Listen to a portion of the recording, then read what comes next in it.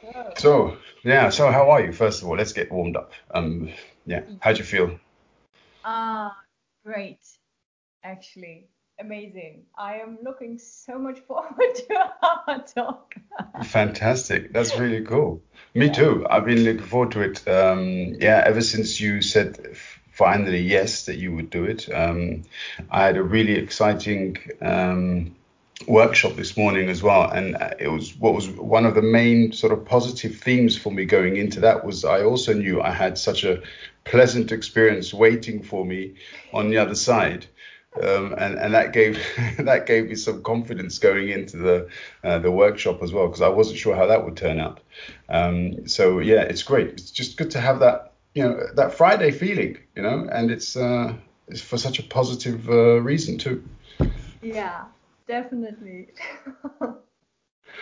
Yeah, so I mean, I'm already recording, Yeah, yeah. yeah, and so I mean, it's such a natural conversation, and we're both so yeah. I think the chemistry is fantastic when we talk as well, and considering I haven't seen you in such a long time, it's yeah, it's just good to be able to talk one to one with somebody in such an open way. Yeah, I also appreciate very much that you asked if I would be interested or if I would be up to. So thanks for having me. And yeah, it's true we didn't see in a long time, but I can promise you we will run into each other this summer. I'm planning Wonderful. to come at least once or twice to Berlin. So Okay. COVID-19 allowing and so on and so on. But yeah, that's on the agenda. Fantastic. Good. Okay. All right. And yeah, obviously, Lena will be extremely happy to hear that too. Yes, And yes, this time you could include me in your plans. Uh, definitely, definitely. good. Good. And Good. Good. Levon. Yes. Yes. Yes. Yes. Though he'll be running around, I don't think he'll be too concerned with our topics. But anyway, maybe that's for him to learn and enjoy when he's a bit older.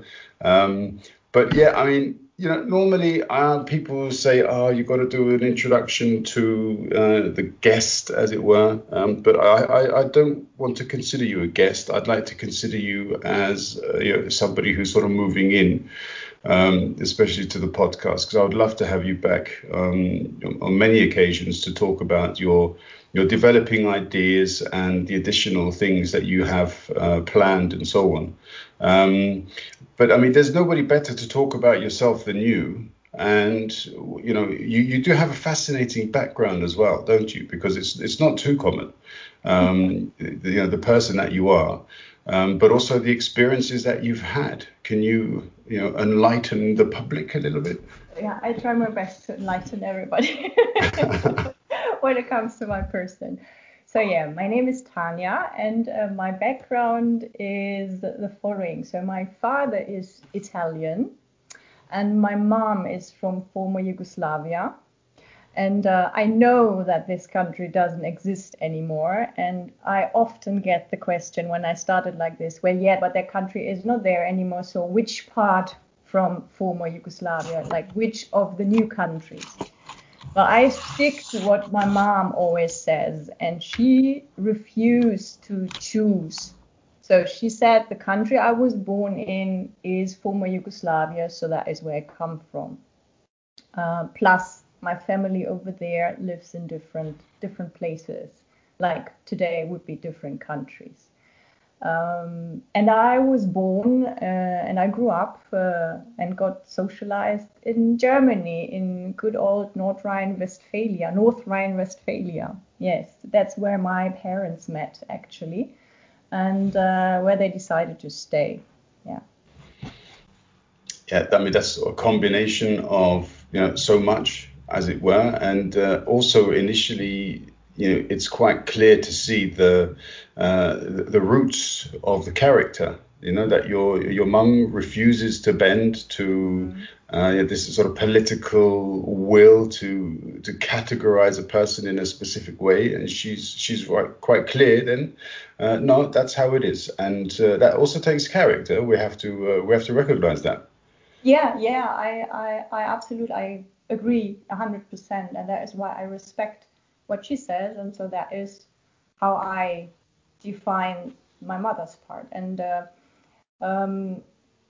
I mean, I can also understand why. A part of that, I believe it's not easy if you are born in a country which then disappears as such.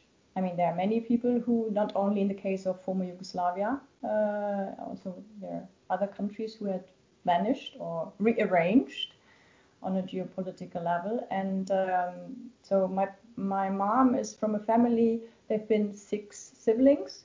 And if I understood her right, that every child was born in another region of ex-Yugoslavia. So wow. So that is like, okay, one in nowadays Serbia, one in nowadays Bosnia, one in nowadays Croatia. So what are you? And then my grandfather is from one region, and my grandmother was from another region. And then like for example, my uncle, the brother of my mom's, he married my auntie, and she's again from another region, and so that is also like it's all mixed up. So if it comes to, of course, my family on the Balkans lives mostly in one country. But the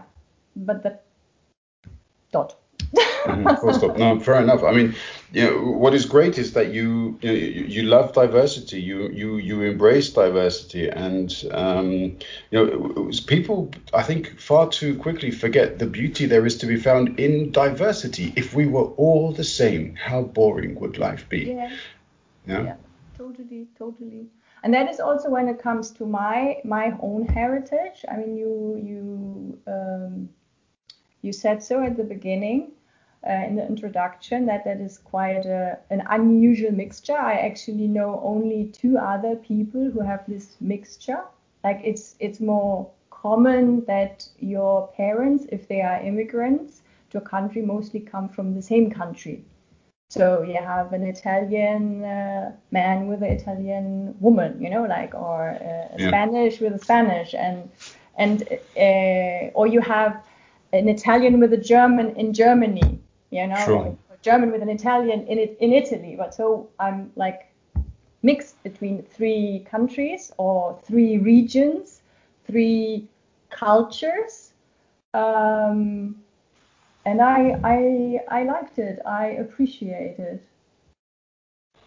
And I mean, the confidence that you obviously your parents have, but you've also inherited, because your work has taken you to areas of with around the world which are in many ways considered perhaps a minimum problematic, but you seem to have thrived within these experiences, and they've also formed a part of who you are today, have they not? Yeah, definitely. So I've been working over a decade, specifically in crisis-torn and war-torn countries, where you have a great degree of insecurity and also violence. So so I did that in the frame of the German Development Corporation. So I used to work for a couple of years in Afghanistan, around about 4 years in total, and my last destination was Lebanon. And of course, as you can see, that they are so, like, even only considering Afghanistan and Lebanon, like it's both countries are so different, and the topics,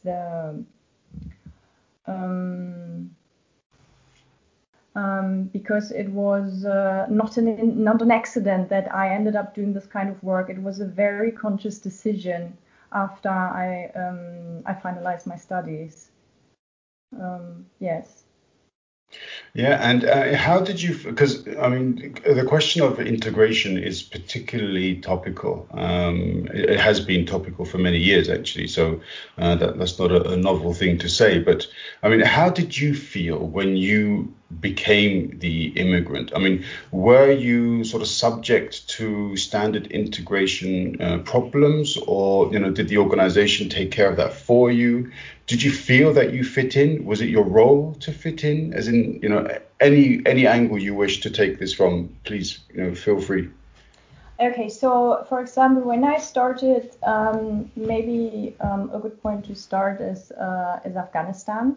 So I went there in 2005, 2006 first, working for an Afghan NGO, and I was the only woman by then working there and the only not Afghan person. So and if I go somewhere, even if I go on holidays on vacation, I've been traveling a lot because this is just one of my biggest passions, and so I consider myself as a guest. So I try and to understand pretty quickly what am I supposed to do, what not, because as a guest I don't want to offend anyone. That is at least where I come from, rational wise. So in Afghanistan back then, for example, I covered my head. I always wore long trousers and very long blouses or stuff. And then the other thing is that I have Mediterranean features, so dark hair, dark eyes. So if I put this type of clothes, I easily get identified as an Afghan or as an Arab, for example. Like also in other countries, that happened a lot. Like I consider myself being lucky that I can merge in quite easily, which is like in Afghanistan, it's much easier for me to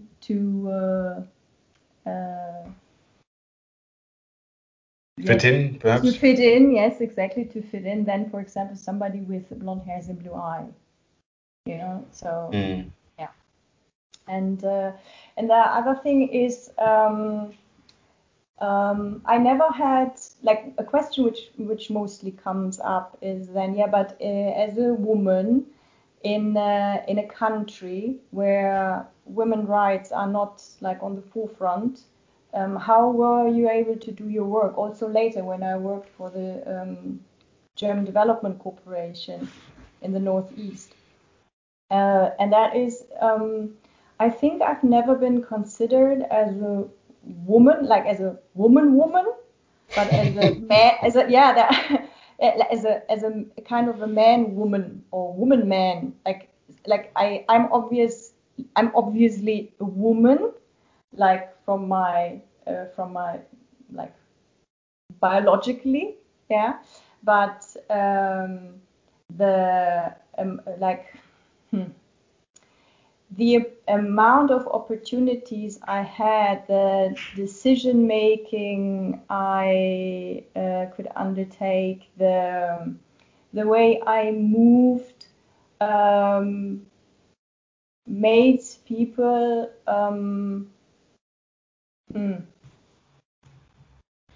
I'd say comfortable to work with me. So I sincerely never faced discrimination. I mean, I don't know what had been talked about behind my back, but I wouldn't know that in Germany or in any other country either. But yeah, so that's basically it. Yeah. Yeah, I find these things fascinating. I mean, woman, woman, man, because the topic has been raised when I've spoken with other people that they've said that, for a woman to succeed in a predominantly man's world or a man's field or sector or company, she has to almost behave a bit like a man. And then, having done so, they've then sort of reflected upon that and said, but that's wrong, because what I represent and what I give to an organization is in and through my womanhood. So I shouldn't have to be that in that way. But, obviously, women who do this are not given that choice and perhaps sometimes feel they have to follow a certain line. Does this also bear some resemblance to how you did things, or was that different? You were still, as you say, woman in this department. Like if we talk about my time in Afghanistan, it was a bit different than that. What you are now explaining, I know that, of course. I guess every woman or most of the women have this kind of experience when it comes to work and maybe competitiveness. But in Afghanistan, it was rather the attributions giving to my person, because as a project manager and then later as the head of the project, I was in charge of certain things. So the attribution behind that were, okay, she's the one who makes the decision for this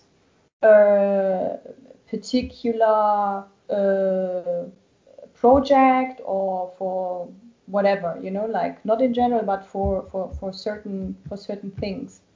So, and this amount of decision making power, I am so interested into history and into different cultures. So I really absorb things when I'm somewhere, and I like to see everything, and I like to understand everything, and I'm asking like tons of questions, and I didn't hold back when I was working there, and when we were visiting the communities we were working together with, and when we were sitting with the elders and discussing things. So this curiosity, this is they interpreted it in a they took it in a very positive way. Like they saw, they believed me, or they felt my interest. Mm-hmm. I didn't search a job and then I ended up in Afghanistan. I wanted to go to Afghanistan, and then that is why I was searching specifically for this kind of jobs. And so that and I did this decision twice. So when I went there in 2005 and 2006, I came back. I added a postgraduate master. But when I left Afghanistan in late summer 2006, I knew after the master I would come back. I knew, and I did. A further example of your determination, I think, no less. The thing is, the things that you say are so fascinating. I mean, we could spend hours talking about this alone. What would be perhaps cool would be upon the return, when I get you back here on a further occasion, then we can delve into each topic sort of individually a bit more deeply. But there are so many things to discuss today specifically with you, and to open up our discussions upon, that it would be a shame not to move forward with these other topics. So I mean, culture is, as you mentioned, you are hugely interested in culture, and one of the main elements of culture is dance, music and dance and so on. So, you have a specific passion for dancing. Was this inspired from a certain ethnic dance, or have you always been interested in dance? No, I actually have always been interested into dance.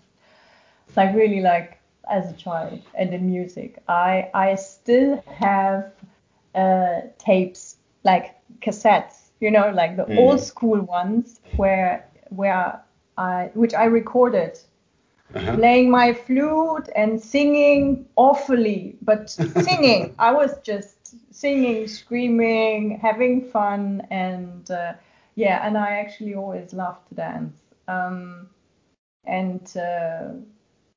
My mom also, and my parents. I remember that when I was small, like 7, 8 or so, they taught me how to dance twist, because that is what they used to dance beforehand. And So yeah, and then I actually I think everybody my age knows, and not only my age, knows the movie Dirty Dancing, which came into the cinema, which was played in the cinema when I was, I think, 12 or 13. I don't remember.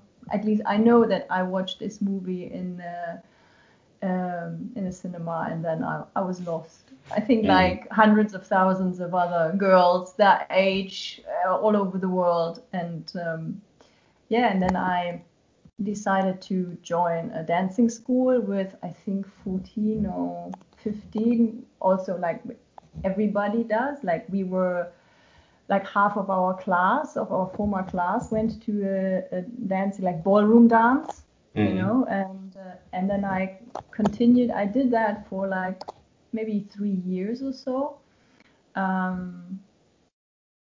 Dancing also in a Latin American formation with, like, we were like 12 couples, and we had some shows. Like, it was, today I would say it was quite cute. Back then it was like the world. It meant the world to me. We were like training 3 times a week, and we had specific costumes and everything.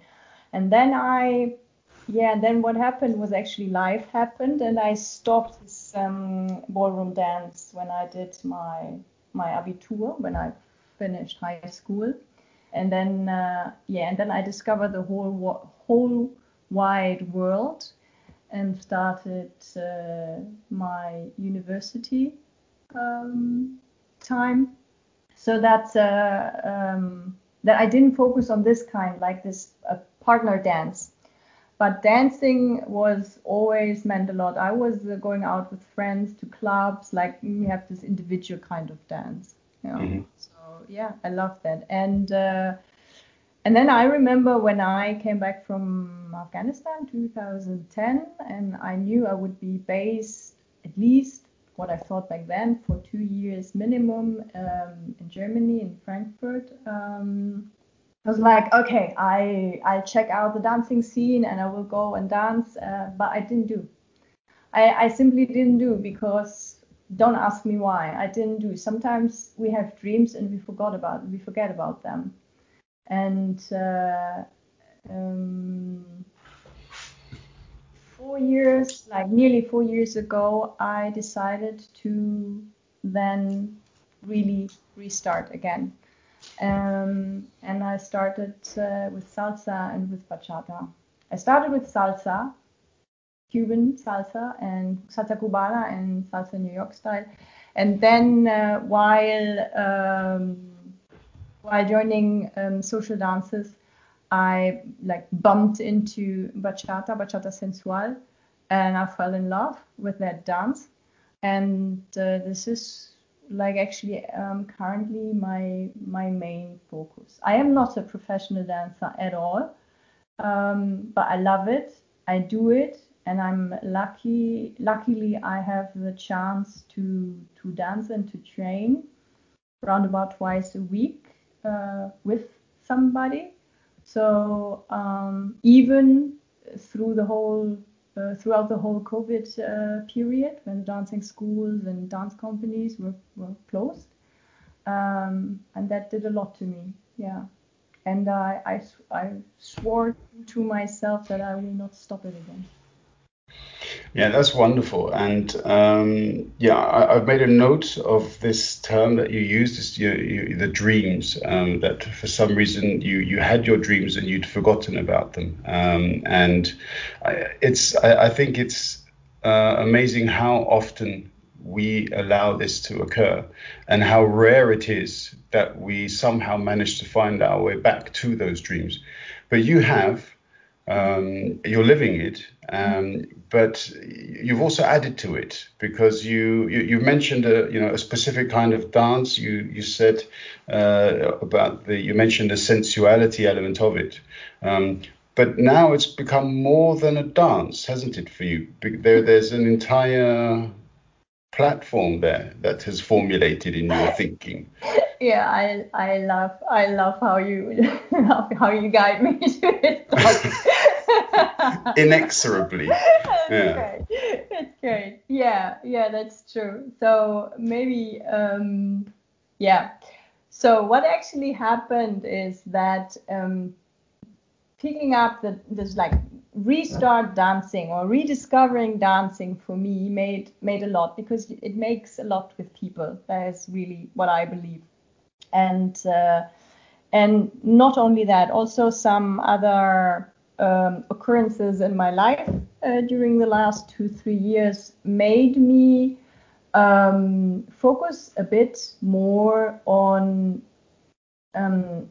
facets of my life where I didn't have the time before, or where I didn't allow myself to have the time to focus upon it or upon them. And that is actually the whole topic of sensuality, femininity, sensuality. No, I said twice sensuality, sexuality, and femininity. So those are the ones. And of course, these topics have been part of my life throughout.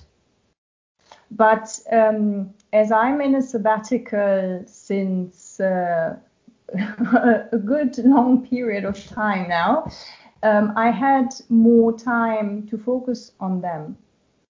I was like, my hypothesis is each one of us, we have manifold facets in our personality. And while we live the life we are living, we are able to develop some of these facets. But that means that others are not growing, because it's just not possible. Yeah. So I was focusing for over a decade on certain facets of my personality and of my character, and they were able to flourish, and I was able to develop there. And at a certain point, I decided, okay, but that is not only that. No, that's not. I'm more than that. There's more to the game. Yeah, there are more things to discover. And as I do not only like to discover other cultures and other countries, but I also do like to discover people, and also myself. Yeah, I'm a huge fan of personal growth and personality development. So I wanted to give myself space. And when I opened up the space, once I decided to take a sabbatical, the things popped up. The dancing popped up. I didn't decide I go for a sabbatical because I want to do this and this and this. No, I decided it's time for a sabbatical. I need time for myself. And then I see what pops up. And then the dancing popped up. And topics like sensuality, sexuality, femininity, you name it, passion, eroticism, like everything in this field. But at least that is how it got started. And I had more and more interest to discover myself, and I had more and more interest to talk about that with other ladies, with other women. That was the start. And so what I did is in September 2019, like 1.5 years ago, I said, okay, if you want to talk with different women about their experience, and if you want to learn from their experience, if you want to share your own experience, then just go for it. It doesn't have to be highly professional. It doesn't have to be somewhere outside. No, I can also start with those ones I know, and I can invite them home. So and that's what I did. And so the Sensual Talk started. Actually, at the beginning, the name I gave the whole baby was Ladies Talk, because I didn't have a name. I didn't care about the name. I cared about the meeting, sitting together. And and I started with I selected around about 25 women I knew, like friends and colleagues and friends from, I don't know, lifelong friends from I only knew like half a year from dancing, and since then, I'm kind of organizing and running the Essential Talks once a month, basically. Yeah.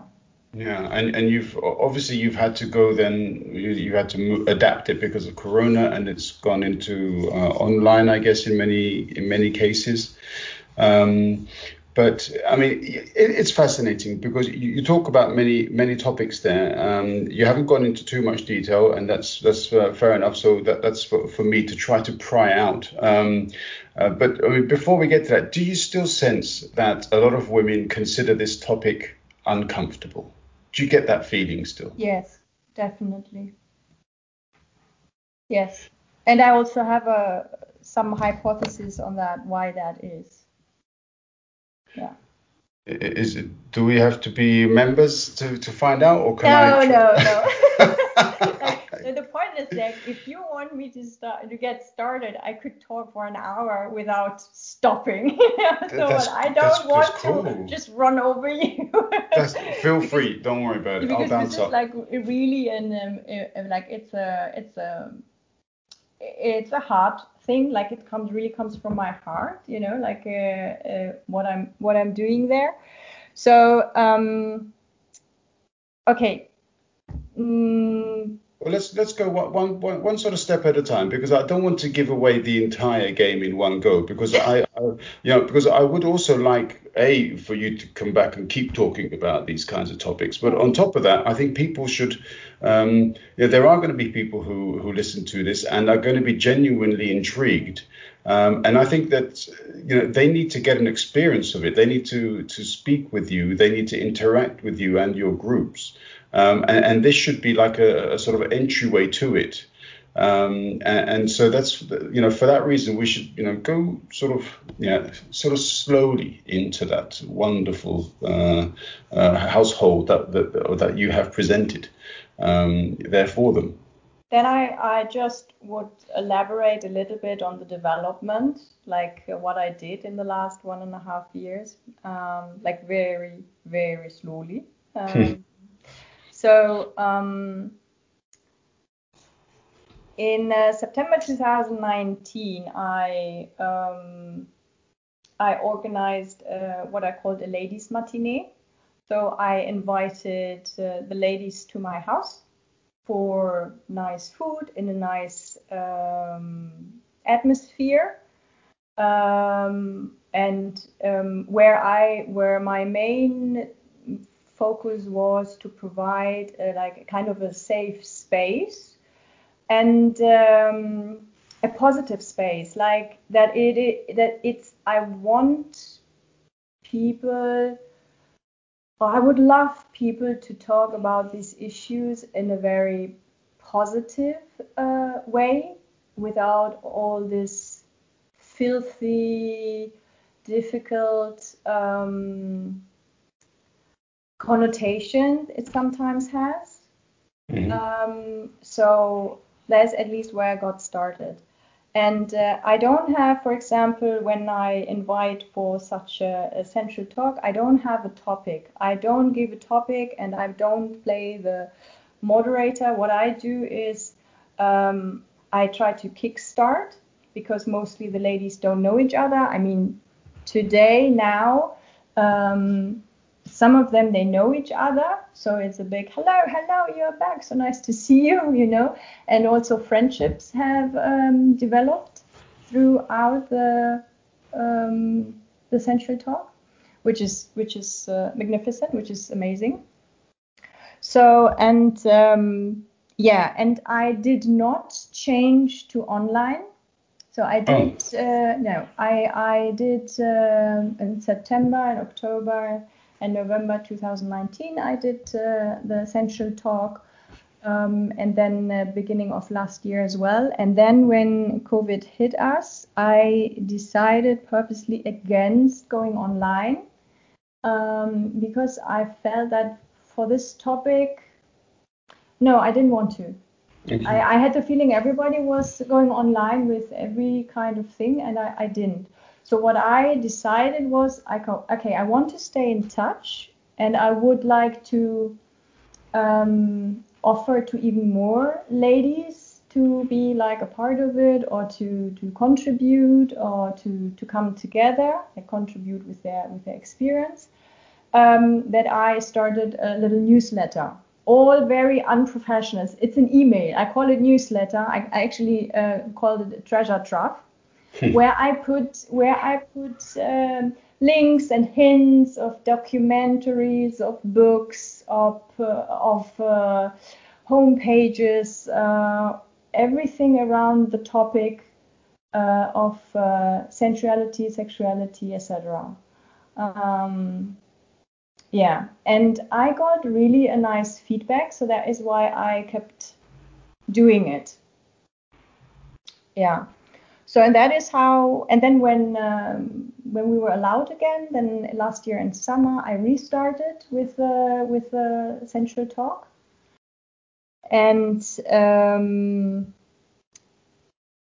then in winter, we've been hit again last winter with the lockdown. And as we were allowed to meet one-on-one, I offered a thing called sensual private.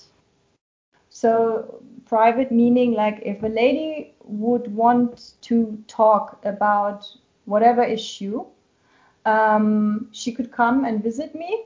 Like, we would sit together and we would have a glass of wine or coffee or whatever, and we would talk and exchange, you know.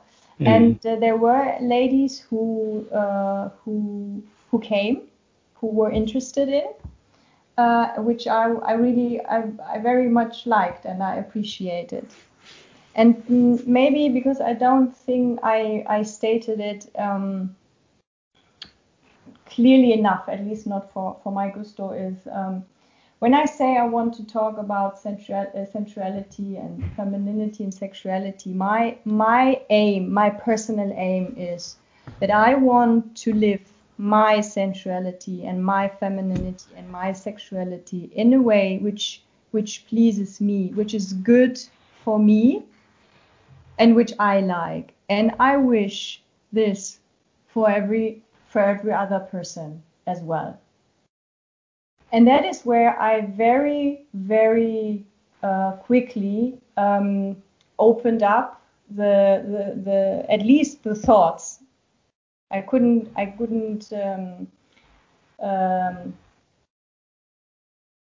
put it on the ground yet.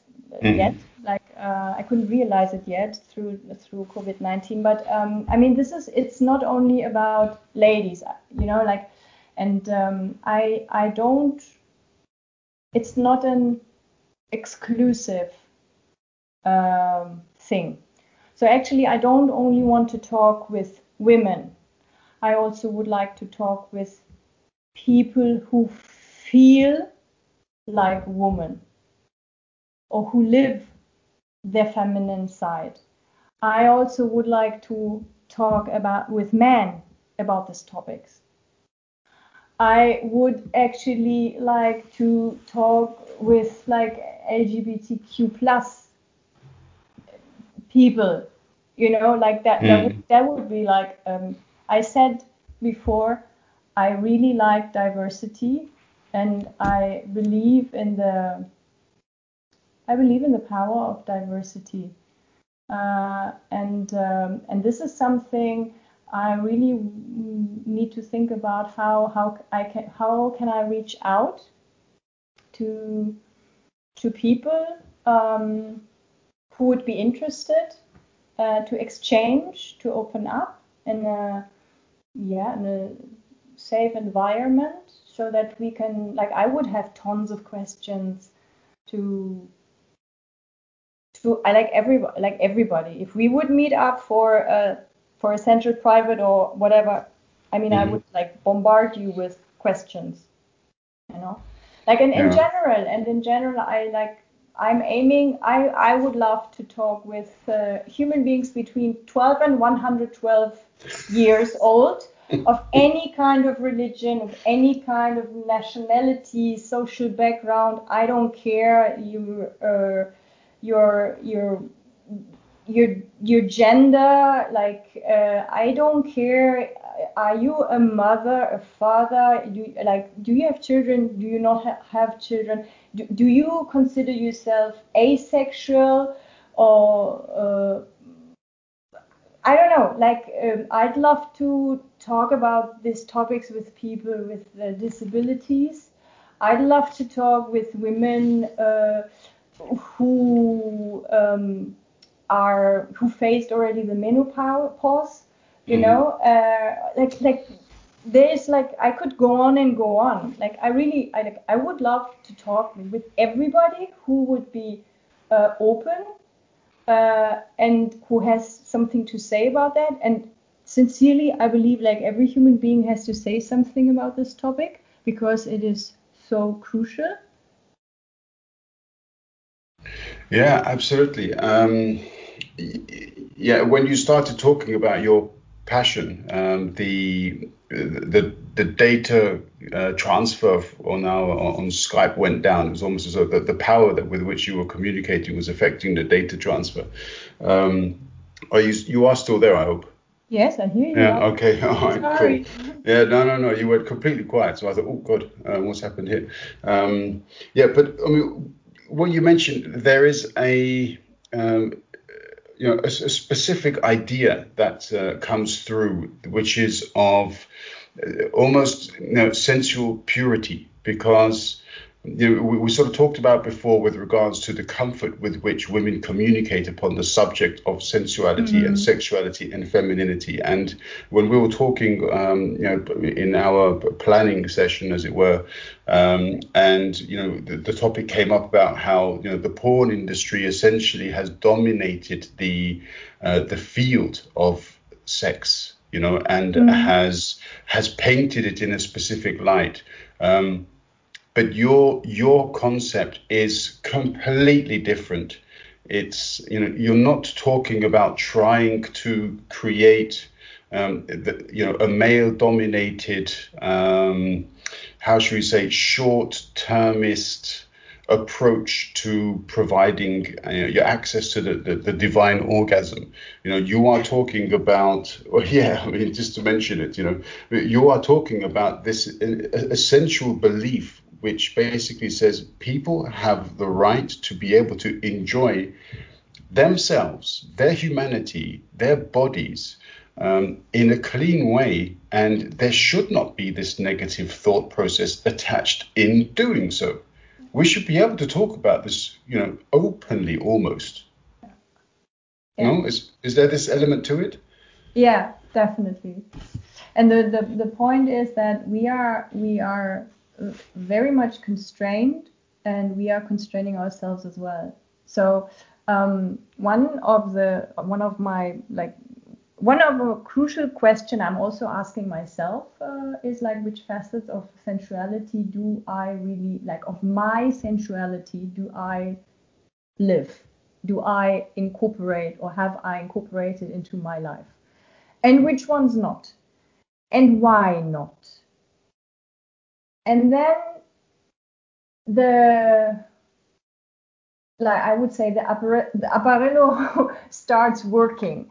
And mostly and this is based with talking on there have been around 50 women participating in the Central Talk so far, and talking with them, listening and observing is reading and discovering things in the last 1.5 years and even longer. I always bump into the things that if we in the field of sexuality and sensuality, if we don't allow us to or let me speak from myself, because I don't want to generalize, because I also believe this is a highly individual subject, so there are parts of my sensuality I did not live for a long time, or I'm not living yet, maybe, let's assume. And then why not? And then I bumped directly into two things, into shame and into fear. And into the conditioning system I'm living in, and I'm also bumping into the socialization I had,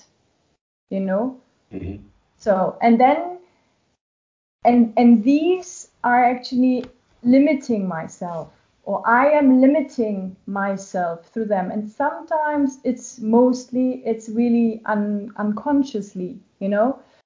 Yeah. We don't allow us to, or I didn't allow myself to fully live my fantasies, Mm-hmm. because I didn't take them serious. I was like, yeah, there are some fantasies, nah, that's not how it works, you know. Yeah. And there's one word I really disguise, and that is the word normal or normality. And specifically, if it comes to sexuality and sensuality, there is no normal sex. Sex is always, and sexuality is always, the intercourse between two, three, four, five, I don't care how many people, is always highly individual. Mm. Yeah, it was a slightly different topic, but it brings up. So I hope we will stick to this topic. But when I was watching something called Mindhunter, where they talked about how the FBI produced its profiling for serial killers, one of the things that they had to look out for was sexual deviance. And they highlighted this by the terminology that were used, and they talked about blowjobs, they talked about hand jobs, and all of these kinds of things. And these were the social deviant things that were mentioned.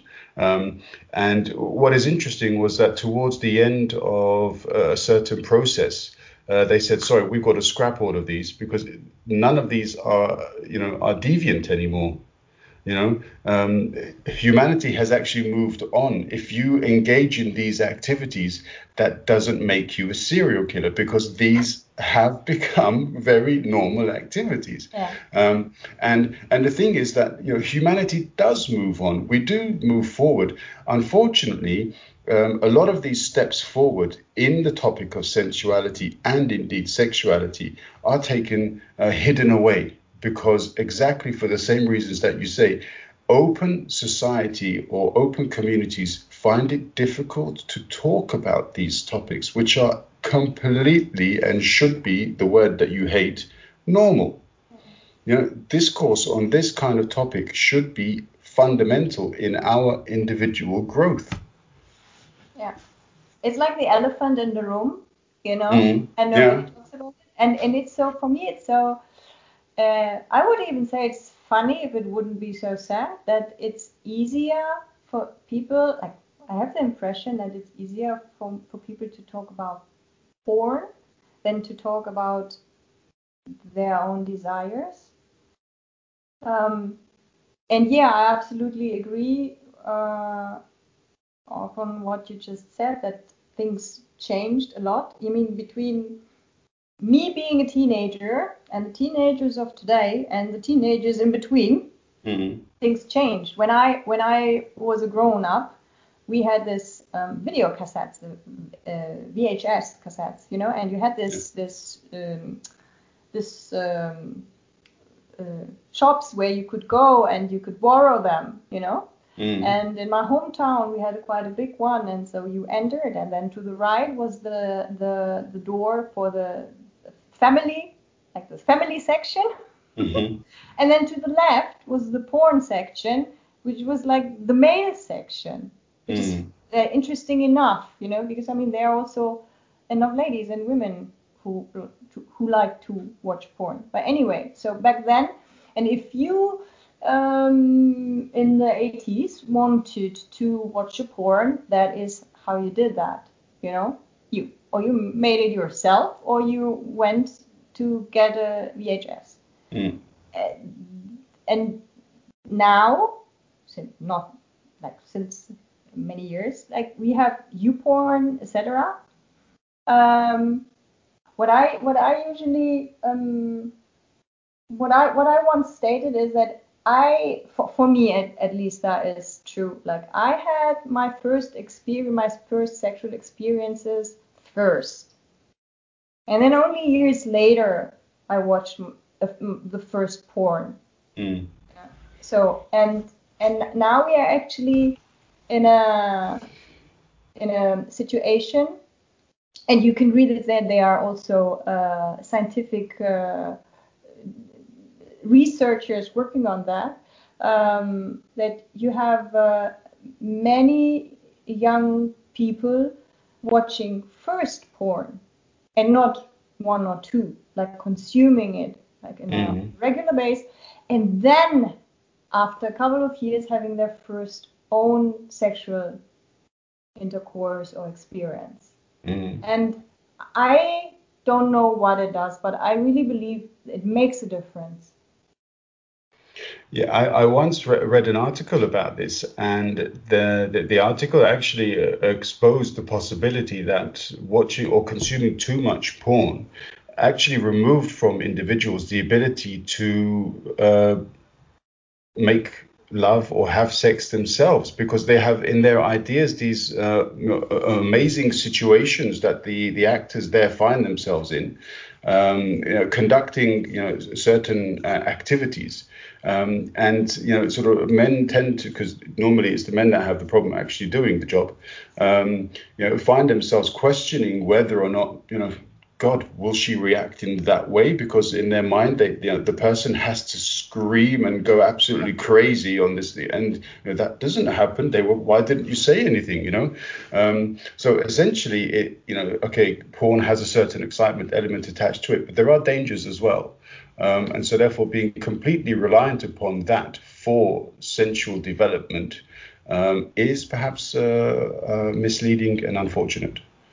Yeah.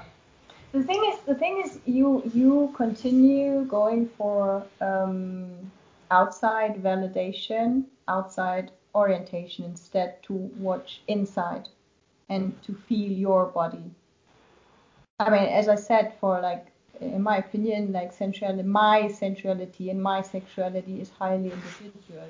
Of course, there are also other human beings, other women who feel maybe the same, or we would have the same preferences also.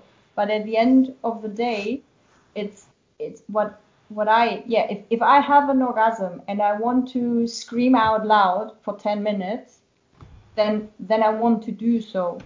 But if I'm having an orgasm and I just want to be quiet, because that's how I feel in that moment, then I want to, without being under pressure to perform in a certain way, because that is considered normal. Yeah, absolutely. I mean, there's so much to talk about this kind of topic, and I really hope that we go further along those lines as well. One other element, because I tend to put 1 hour more or less as the limit that people have to be able to concentrate. Though I have a feeling some people will be wide awake into this hour, listening, sort of hanging on every word that you say, Tanya. But one other question: how generally do the sessions go? So you've mentioned a few details. You mentioned that you ask questions of people. Do you sense a certain reluctance at the beginning? I know you guide them and you talk about yourself and you make them feel comfortable. But for example, if there is a lady that listens to this podcast and says, I want to speak to Tanya. I want to have a session. I want to know what how I can overcome these issues, how I can move in a certain sensual direction where I can actually start to appreciate myself rather than judging myself. How would you, for example, proceed with if somebody were to make contact with you, a stranger perhaps, how would you then sort of guide them through the process? So what I do is that I start the introduction with underlining or stressing that everything can, nothing is a must. Like if somebody wants to join the Sensual Talk, for example, or is interested in talking to me, then let's talk about the Sensual Talk. Like, just because you're coming to the Sensual Talk doesn't mean that you have to reveal something. You can just sit there and listen.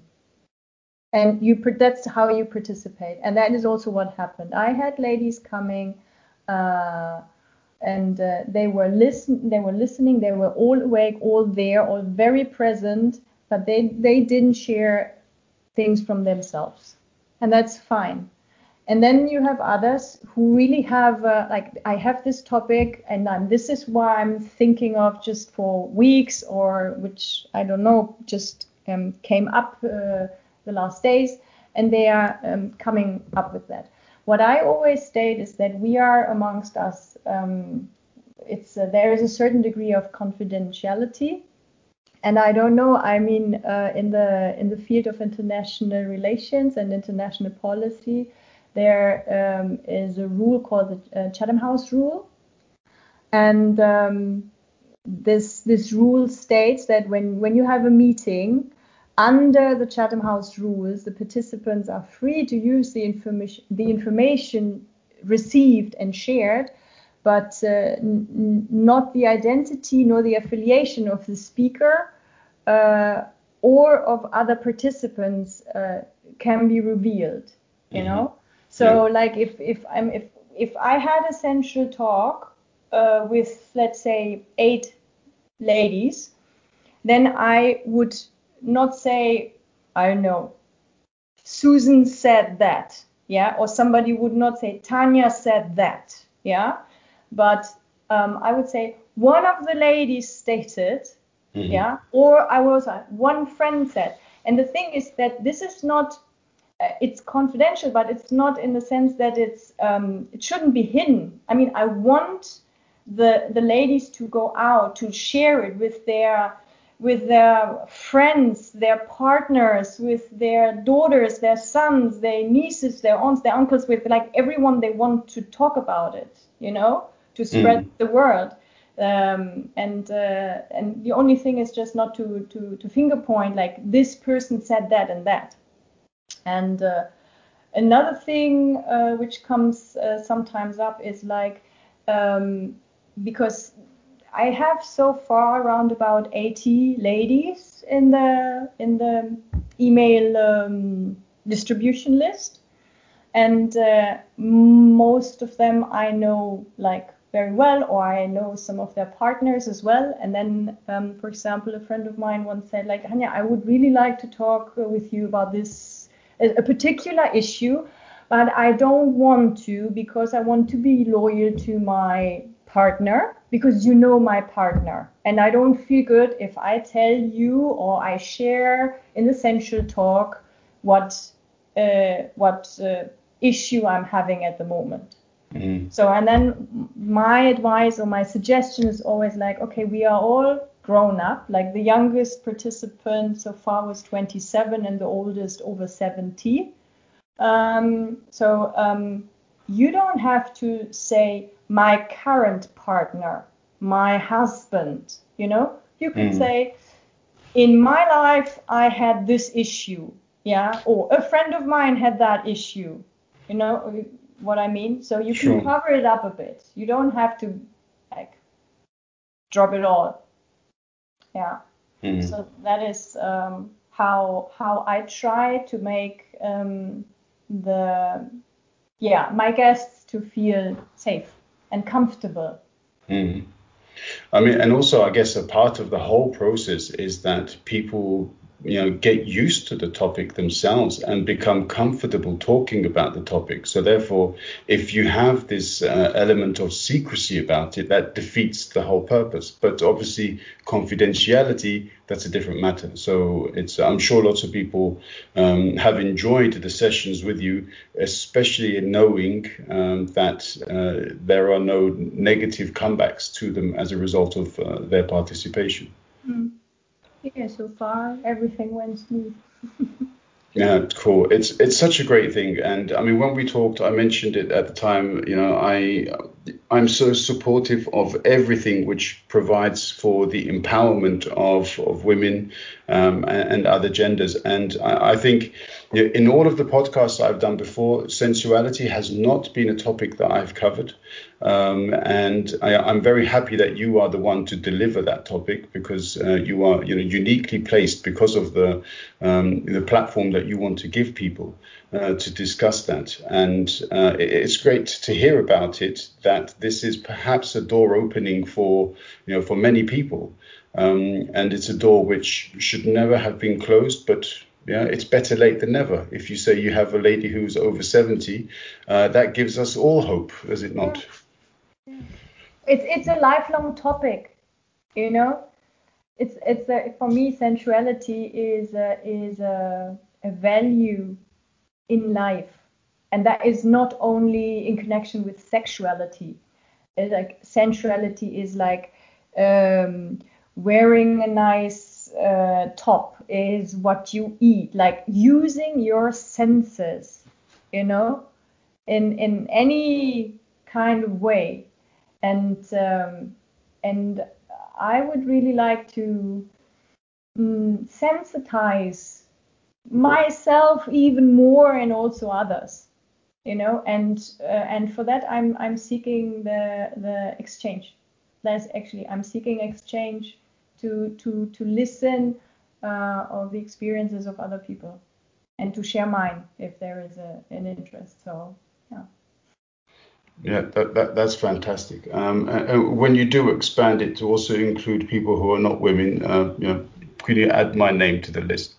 Because it's definitely something I would like to. If you are interested, I'd love to add you to the distribution list. Yeah, please, absolutely. Yeah. Right. Wonderful. Yeah, definitely add me to the list.